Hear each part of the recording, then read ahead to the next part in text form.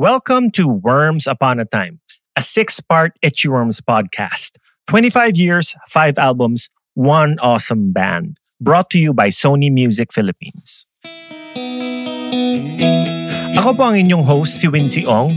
Samahan niyo ako as I look back on the 25 years of the Itchy Worms. Makakasama natin ang banda, si Jugs, si Jazz, si Chino at si Kelvin at ang mga collaborators nila na nakasama nilang gumawa sa 5 nilang albums. From producers to engineers to music video directors to album cover artists. Makakakwentuhan natin sila, makakatambay. So sit back, relax, magtimpla ng kape, tsaa, salabat, or pwede rin kayong uminom ng Mountain Dew. Basta, enjoy tayo dito sa Worms Upon a Time. Now, before anything else, Worms Upon a Time and Itchy Worms podcast wouldn't be possible without our generous sponsors.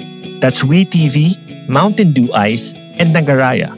And of course, our media partners, Mix, Business Mirror, Esquire, Inquirer.net, Inkpop, The Manila Times, Jam 88.3, Magic 89.9, Play FM, and Wish 107.5. This 6-part podcast is a Sony Music Philippines production.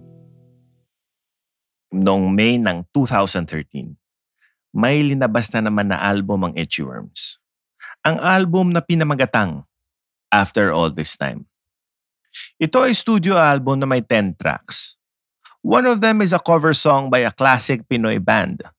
And of course, they have 9 brand new original songs. Wow! 2013 baka mo? That was 8 years ago. Feeling old yet?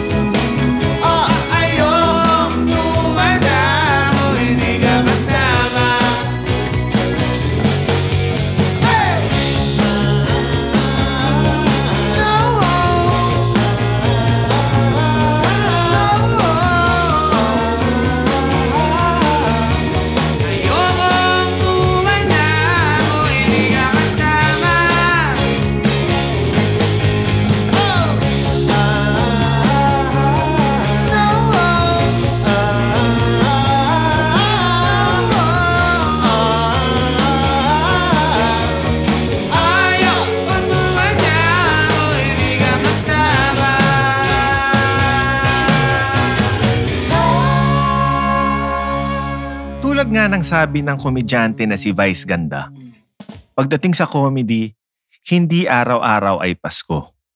Applicable din yan siguro sa music industry. Once upon a time, noong 2013, nag-iba na naman ang pulso ng musika. Hindi na patok ang band sound. At marami na ring mga banda ang nag-break up at nag-focus na sa ibang bagay. Ang uso noon ay EDM or Electronic Dance Music. As the music industry embraced dubstep, auto-tune, and other electronic sounds. Ang pinakapatok na kanta noon ay Get Lucky ng grupong Daft Punk. Bumalik na rin sa mainstream ang mga solo R&B singers tulad ni Pharrell Williams. Patok na patok rin ang mga reality television singing competition tulad ng American Idol at The Voice. Yun ang naging bagong sistema ng pag-breakthrough kung musikera ka. Mag-a-apply ka na maging contestant at aawit ka para sa mga judges at para sa mga boto ng mga manonood. Ang mga gigs nun, linalangaw. Talagang laos ang mga banda noong 2013. Pero ang Itchy Worms, buhay pa rin. Matira, matibay talaga. Pero paano? Paano sila nag-survive sa mga ganitong panahon? We were lucky enough to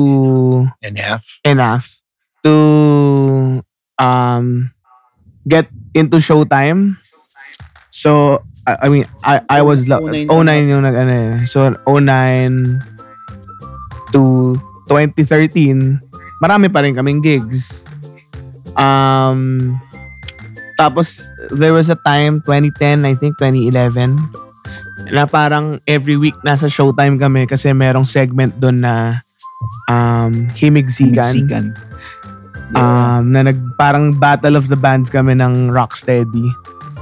Oo nga, every Friday yun dati. Every Friday yun, pare. Every week may bagong theme. Oh. Parang, Bon Jovi songs, ganyan. So, or something. Oh. Malaking bagay din malaking tulong yan ng Showtime. Oo. Sa amin ng Rocksteady. Yung visible pa rin tayo. Now, ang tanong, nakatulong ba ang pag-host ni Jugs sa It's Showtime sa survival ng Itchy Worms noong panahon ng tagtuyo sa band scene? May magandang insight si Chino at si Kelvin dito. Oo naman. Oo. Hindi somehow. Sobrang, talagang nakatulong yun na malaking bagay. Unang-una si Jugs visible everyday halos sa TV. And yung time namin na every week nando kami sa Showtime. Kumbaga kung nawala man sa consciousness ng tao yung banda, at least kita kami on TV once a week. Kasi malaking bagay yung kita ka ng tao at least sa TV. Kasi I think around that time, pre-internet, hindi pa ganun, hindi naman pre-internet, parang nagsisimula pa lang maging thing yung social media. So, dahil hindi pa kami masyadong active sa social media nun, malaking bagay na si Jugs nakikita siya. And if it were not for our appearances sa Showtime, hindi alam ng maraming tao na buhay pa yung Itchy. Kasi tinatanong si Jugs, di ba? Jugs, may banda ka pa ba? Tinatanong siya ng ganun. Yung mga iba nga hindi alam na may banda si Jugs eh. Ayun. So, more importantly, yun. Oo. So, if it were not for that, hindi talaga eh. Teka, may mga tao sa araw-araw na nakikita nila si Jugs sa It's Showtime, hindi alam na taga-Itchy Worm siya? Sino yung mga to? Yung mga tao, yung mga taga-probinsya na siguro, mga lola, manang, yung manong, lolo. Yung mga gawin na, marami dyan na first nakilala nila si Jugs is a Showtime host. Yeah. Maraming ganun. May market din, may segment din. Malaking segment din na ganun. Kasi hindi naman kilala ang Itchy Worms sa buong Pilipinas eh. Pero kung iisipin nyo ng mabuti, may proud tradition nga sa mga noontime shows na ang mga hosts ay galing mula sa music industry. Okay, andyan syempre si Tito Vic and Joey na mula sa VST and Company. Si Randy Santiago na bago sumabak sa Lunch Date ay isang batikang kompositor. Of course, ang master rapper na si Francis M sa Itbulaga. At alam nyo ba na si Willie Revillame ay isang sessionist na drummer bago siya naging host sa Wawawi. At ngayon naman, si Jugs ng Itchy Worms. Pero bakit kaya may certain appeal or special skill set ba ang mga musikero? I guess musicians kasi they have a experience sa live na may audience sa harap. Artista kasi not necessarily na may live kang taong kaharap. Baka mas sanay sila sa camera lang. I would think na parang yung musikero as show host, yun yung outlier. Kasi kung tingnan mo yung mas nakakarami na host, even from before, like hindi naman primarily musician si Vic Soto. Mas talagang TV actor siya who happened to have a band before and was a musician also. And siguro to your point, Pero songwriter siya. I know, songwriter siya na magaling na magaling. And I think merong special blend nung magaling na host who is also at the same time a good musician. Kasi Swabe pa. naswabe kasi like meron kang super awesome musician, like for example, like kunyari Louie Ocampo, but he's not a host. He can't be a host like Vic Soto can be a host or an MC or Joey De Leon, di ba? So I think si Jugs belongs to that yung group of people who are good musicians and good hosts at the same time. Nalala ko nung time na nagsisimula sa Showtime, yung reason for ni Kerwin for pushing you to do it or to kind of accept the job was, it will be good for our show, meaning yung show ng banda, kasi you learn how to handle an audience. Diba? And also for malaking bagay yun. visibility. Yeah, exactly. Mukhang challenging nga ito para sa Itchy Worms. At lalo na kay Jugs. How do you juggle being a noontime show host all week and being in a band? Now, ayon kay Jazz, medyo matindi rin ang challenges. Isa pa, aside from you, Sked, naalala ko, yung first few months mo sa Showtime, paus ka sa gigs. Oo. Kasi, syempre, nung pagsabak ni Jugs sa Showtime, kailangan high energy, di ba? Oo. Parang the directors would always tell him, high energy, and sigawan dun. Kasi, kailangan mong i-rile up yung crowd. And then, paggabi, paus si Jugs pag may gigs. E naalala ko, may meds ka pa nun, di ba? For, nagka-something ka? Oo. Parang polyp ba tawag doon? Yung gargle na Oo. As in, tipong, yung first, parang first Christmas yata. Or second Christmas. ng 2010 siguro. Alam mo yung nangyari kay Yael, yung voice rest siya for how many months. Parang ganun yung ginawa ko. Sakto naman, Christmas vacation, tapos pinatira ako ng mga meds. Steroids. So, buti na lang na nagamot at nalaman ko na ang key is to sleep. Sleep and water is the key. O ayan, narinig nyo mismo mula kay Jugs. Kahit ambisyoso kayo, kailangan may balanse at pahinga sa buhay. Sleep and water is the key. Ika nga. Once upon a time noong 2013, maraming record stores na ang nagsasara. Tower Records, Music One, Odyssey. They were going the way of the dinosaur. Karamihan ng listeners ay bumibili ng pirated CDs o di kaya nagtotorrent ng mga albums. At sa taong to, nag-indie route ang Itchy Worms. Pero bakit? Dahil ba hindi na nila kailangan ng record label?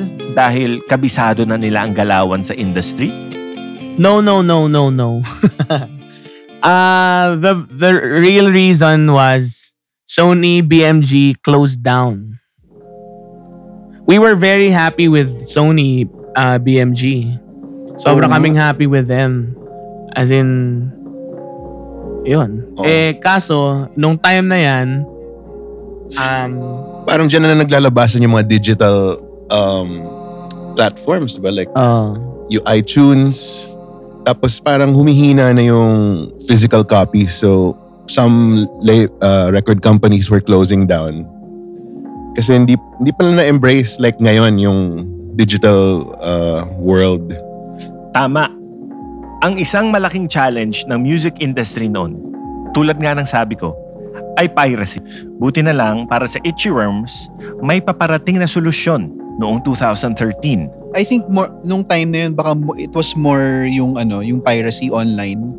Ayan din. Versus yung kung gaano kalaganap yung Spotify. Kasi kung may Spotify nun, pero hindi siya kasing hindi parang ngayon. Hindi pa laganap ang Spotify. Hindi pa kasing ubiquitous as ngayon. Spotify was trying to start pa lang the piracy thing, di ba? Oo. At Worms upon a time noong 2013, pumunta ka sa mga record stores. Linalangaw na talaga. Wala na talagang bumibili ng physical CDs. At kung ano-ano na ang binibentang mga knickknacks sa mga record stores nun. Mapa-headphones, speakers, toys, t-shirts, at bagsak na bagsak ang presyo ng mga CD at DVD. I guess lahat sila had to innovate kasi hindi na kumikita yung CDs and tapes na ibenta mo eh.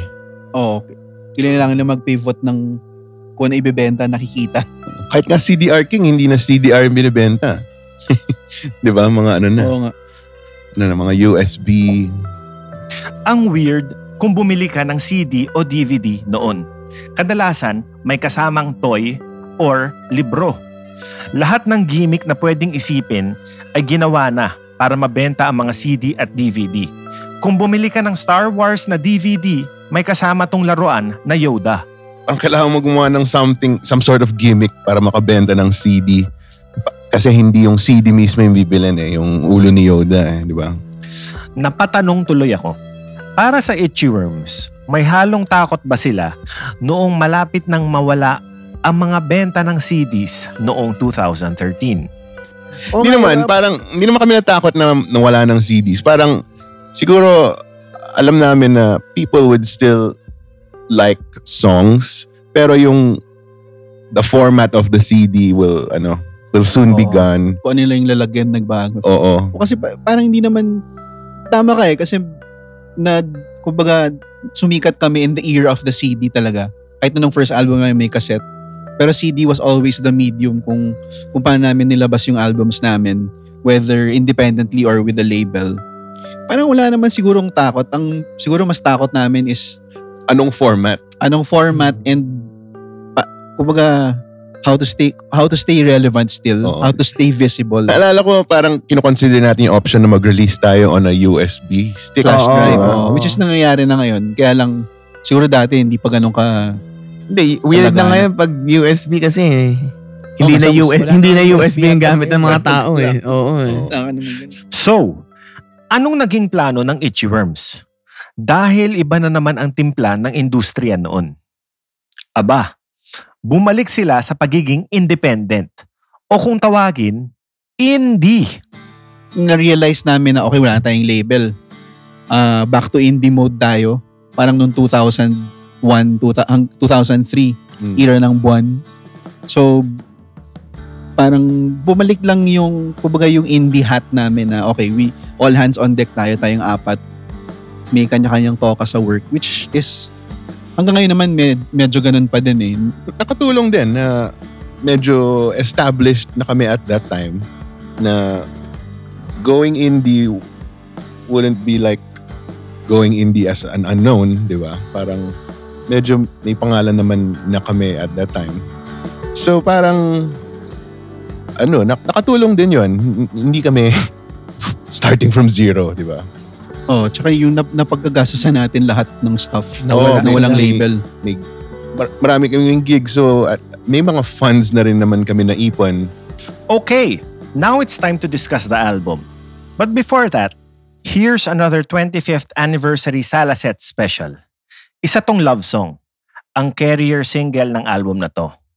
Pag napakinggan nyo to, parang nag-time machine kayo back to the 80s. Eto, ang After All This Time, live at Big Baby Studios.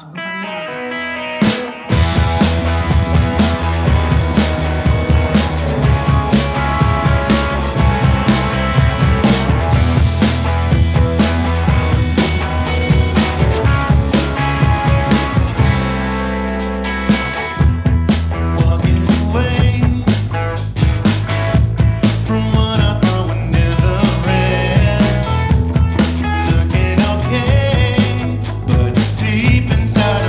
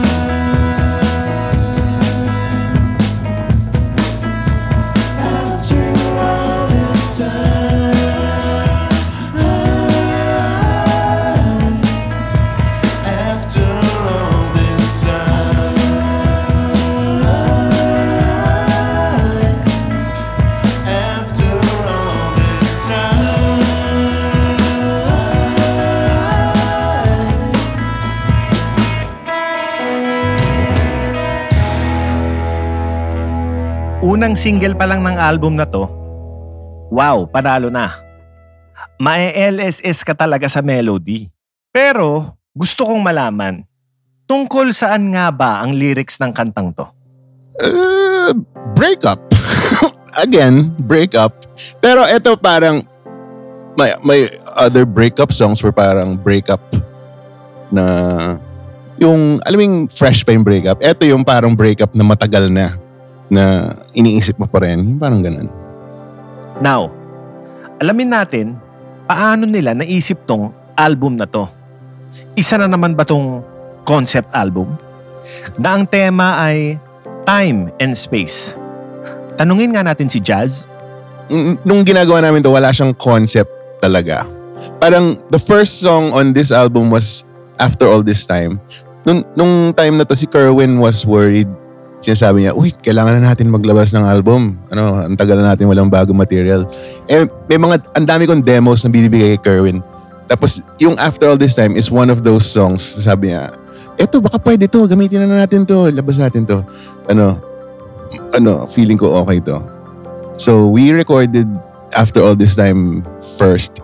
And then, parang nagsulat lang kami ng some songs. And then, hindi namin pinlano na may concept of time. Parang napansin lang namin, uy, pwede natin gawing concept to Pati yung mga space sounds, di ba? Naging outer space yung yung concept dahil doon sa Lost in Space with Ray Langit. Yung space parang later on na lang namin naisip gawing spacey yung album di ba? Parang parang sinubukan na lang namin lagyan ng glue in between kasi I think conceptually ito yung weakest sa lahat ng albums namin in that parang kasi pag pakinggan mo yung real songs may single material talaga lahat ng songs but you have yung mga it was meant to be an EP lang EP lang siya talaga. So yung mga less conventional songs like My Jolly Old Buddy. Worms Upon a Time noong 2013, on trend pa rin talaga ang Itchy Worms. Ang uso noon na musical technique ay ang tinatawag na autotune. Maririnig ito sa maraming pop songs noon. According sa Wikipedia, ang autotune ay audio processor that measures and alters pitch in vocal and instrumental music recording and performances. Autotune was originally intended to disguise or correct off-key inaccuracies, allowing vocal tracks to be perfectly tuned despite originally being slightly off-pitch. The 1998 Cher song, Believe, popularized the technique of using autotune to distort vocals, which became known as the Cher effect. At maririnig ang autotune sa kanta nilang Ayokong Tumanda, which was mixed and mastered by Jonathan Ong of Sonic State Studios. Ito ang kwento nila. Na-highlight lang yung autotune na yan dahil in-upload ng mababang resolution. Bitrate. Oo. Ganun ba yan? Doon sa video. Pag pinakinggan mo yung sa CD, hindi siya ganun kaano. Actually, si Jonathan, he's very ang broad ng range ng mga stuff na minimix niya and pinoproduce niya. So he's also very keen on pop, modern pop sounds. So I guess nilagay din niya yun for that. Actually, hindi namin pinilagay yun Naka-collaborate rin nila sa album na to ang rock legend na si Pepe Smith. Pakinggan nyo ang kwento nila. Yung panahon, this was one of our favorite songs nung college pa. As in, college pa kami, may tape kami nito, pinapatugtog namin lagi dun sa tambayan namin sa Ateneo. And parang dinecide namin na i-cover na... Tsaka parang hindi lahat ng tao alam yun. Oo, obscure siya Obscure ba yun? Medyo sikat din naman siya. Pero hindi siya parang yung mga... Hindi siya parang himig natin. Hindi siya beep, beep, beep, di ba? Oo. Parang it's one of the lesser known hits nila. Pero hit din yan. Oo. Yun. Kaya gustong-gusto rin namin yun kasi parang lang may alam nito Tapos, pinaplay na rin namin siya sa live gigs. Pero sige nga, matanong nga natin, what was it like working with a legend like Pepe Smith? Fun siyang taong kasama. Sobrang taas ng energy niya. Oo. As in, talo kami lahat. He was that and more. kasi so medyo gabi afternoon yung session. So mag-track kami ng konti, ng vocals. And then nung turn na niya, syempre may tambay in between. And then, puyat na kami lahat, antok na kami. Siya gising na gising pa rin. Oh, ang dami niyang kwento. Oo. Sobra. Kaya kinakwento niya yung mga times na yung band niya nag-open for the Beatles. Oo. Nung punta dito yung Beatles noong 1966. 66 yan It's parang yung banda niya, mga bata pa sila, nag-open sila for the Beatles. And then, nung finally sumampa na raw yung Beatles, nandun sila sa tabi ng stage, pinapanood nila. Parang, bigla silang na parang, ayoko na tumugtog, ang galing. Bukod kay Pepe Smith, nakakolaborate rin ng Itchy Worms ang radio host legend na si Ray Langit para sa end track nila na pinamagatang Lost in Space with Ray Langit. 11 minutes ng experimental sounds at isa itong comedy skit. Yes, yung Ray Langit, sobrang favorite namin ng daddy ko. As in, every time, grade 2 pa ako nakikinig kami sa mga radio shows niya and tuwa kami sa boses niya, lagi namin in-impersonate. Tapos, one time, sa 70s Bistro, nanood yung isang college friend namin, si Laila Tanhuatco. Tanhutco. Tapos, nakwento niya na she's a writer for Ray Langit. Tawag nga niya si Sir Sky. Sky. Tapos nabanggit niya na mahilig daw mag-video kay si Ray Langit. Tapos sobra akong yung imagination ko nag-go wild na parang, anong boses niyan pag kumakanta? Di ba? So, parang kailangan ko marinig yan. Kailangan ko siya mapakanta. So, tinanong ko si Laila kung pwede ba siyang kausapin, baka gusto niya mag-collaborate with us on a track. Tapos kami ni Kelly nag-isip nung concept na may spaceman na stranded sa moon. Tapos somehow may interview siya ni Ray Langit. Ang masaya rin dito sa album na to ay ang album art na pininta at dinesign ni CJ De Silva. Siya yung pro-mill kid noong 90s at ngayon, batikang art director at illustrator. Siya ang gumuhit ng mga libro tulad ng Stupid is Forever at Ikaklit sa Aming Hardin. And she's also a big Itchy Worms fan. Pakinggan nga natin ang kwento kung paano niya naisip ang art direction ng album na to pagkatapos niyang marinig ang mga kanta ni Jazz Nicolas. Hello, hi, I'm CJ De Silva Ong. I'm an illustrator, I guess, and an artist. And by day, I make ads. And I illustrated and designed the album of Itchy Worms entitled After All This Time. It started with the single na After All This Time. Meron siya nakitang old painting ko inspired by Before Sunset. Sabi niya, pwede ko bang hiramin tong artwork na to for After All This Time? Parang yung mismong artwork na yun, yung gusto niya magamit. So sabi ko, sure, pero commissioned siya privately. And bittersweet yung story nung artwork. So sabi ko, Jazz, I don't know if this is something you wanna associate with your songs. Kasi I always, lagi ko sinasabi to sa mga couples na nagpapagawa sa akin ng couple painting nila. Kapag hindi pa engaged or parang wala pang date yung kasal, sabi ko, huwag sila magpa-paint sa akin. Kasi yung story nung art na gusto ni Jazz, yung guy friend ko, magpro-propose siya dapat dun sa then girlfriend niya. And sabi niya, drawing mo naman kami, ganyan. Tapos hindi natuloy, parang malas. Yun, so hindi nagamit yung artwork at all. And binayaran niya pa rin. So sabi ko kay Jazz, yun yung story niya na may baggage siya. So if it's something you're okay with, then sabi naman ng friend ko, pwede mo gamitin. At least nagamit mo to for your song. Siyempre parang surreal to Kumbaga, ma-include ako sa discography ng favorite artists ko, Itchy Worms. And mahanay ako dun sa mga idol ko din na designers and illustrators. So parang, this is cool. I mean, without Jazz and without the rest of the Itchy Worms, I wouldn't be able to do this. I mean, buti tinrust nila ako. Yun. Wow! Ang bilis nga naman ng panahon. Dahil dyan po nagtatapos ang episode 5 ng Worms Upon a Time, an Itchy Worms podcast. Sana nag-enjoy kayo sa kulitan, sa kwentuhan, at sa tugtugan. Kita-kita muli sa 6th and final episode natin. At happy 25th anniversary sa ating pinakamamahal na Itchy Worms. 25 years, 5 albums, 1 awesome band. Ako po si Wincy Ong, ang inyong lingkod sa palatuntunang ito.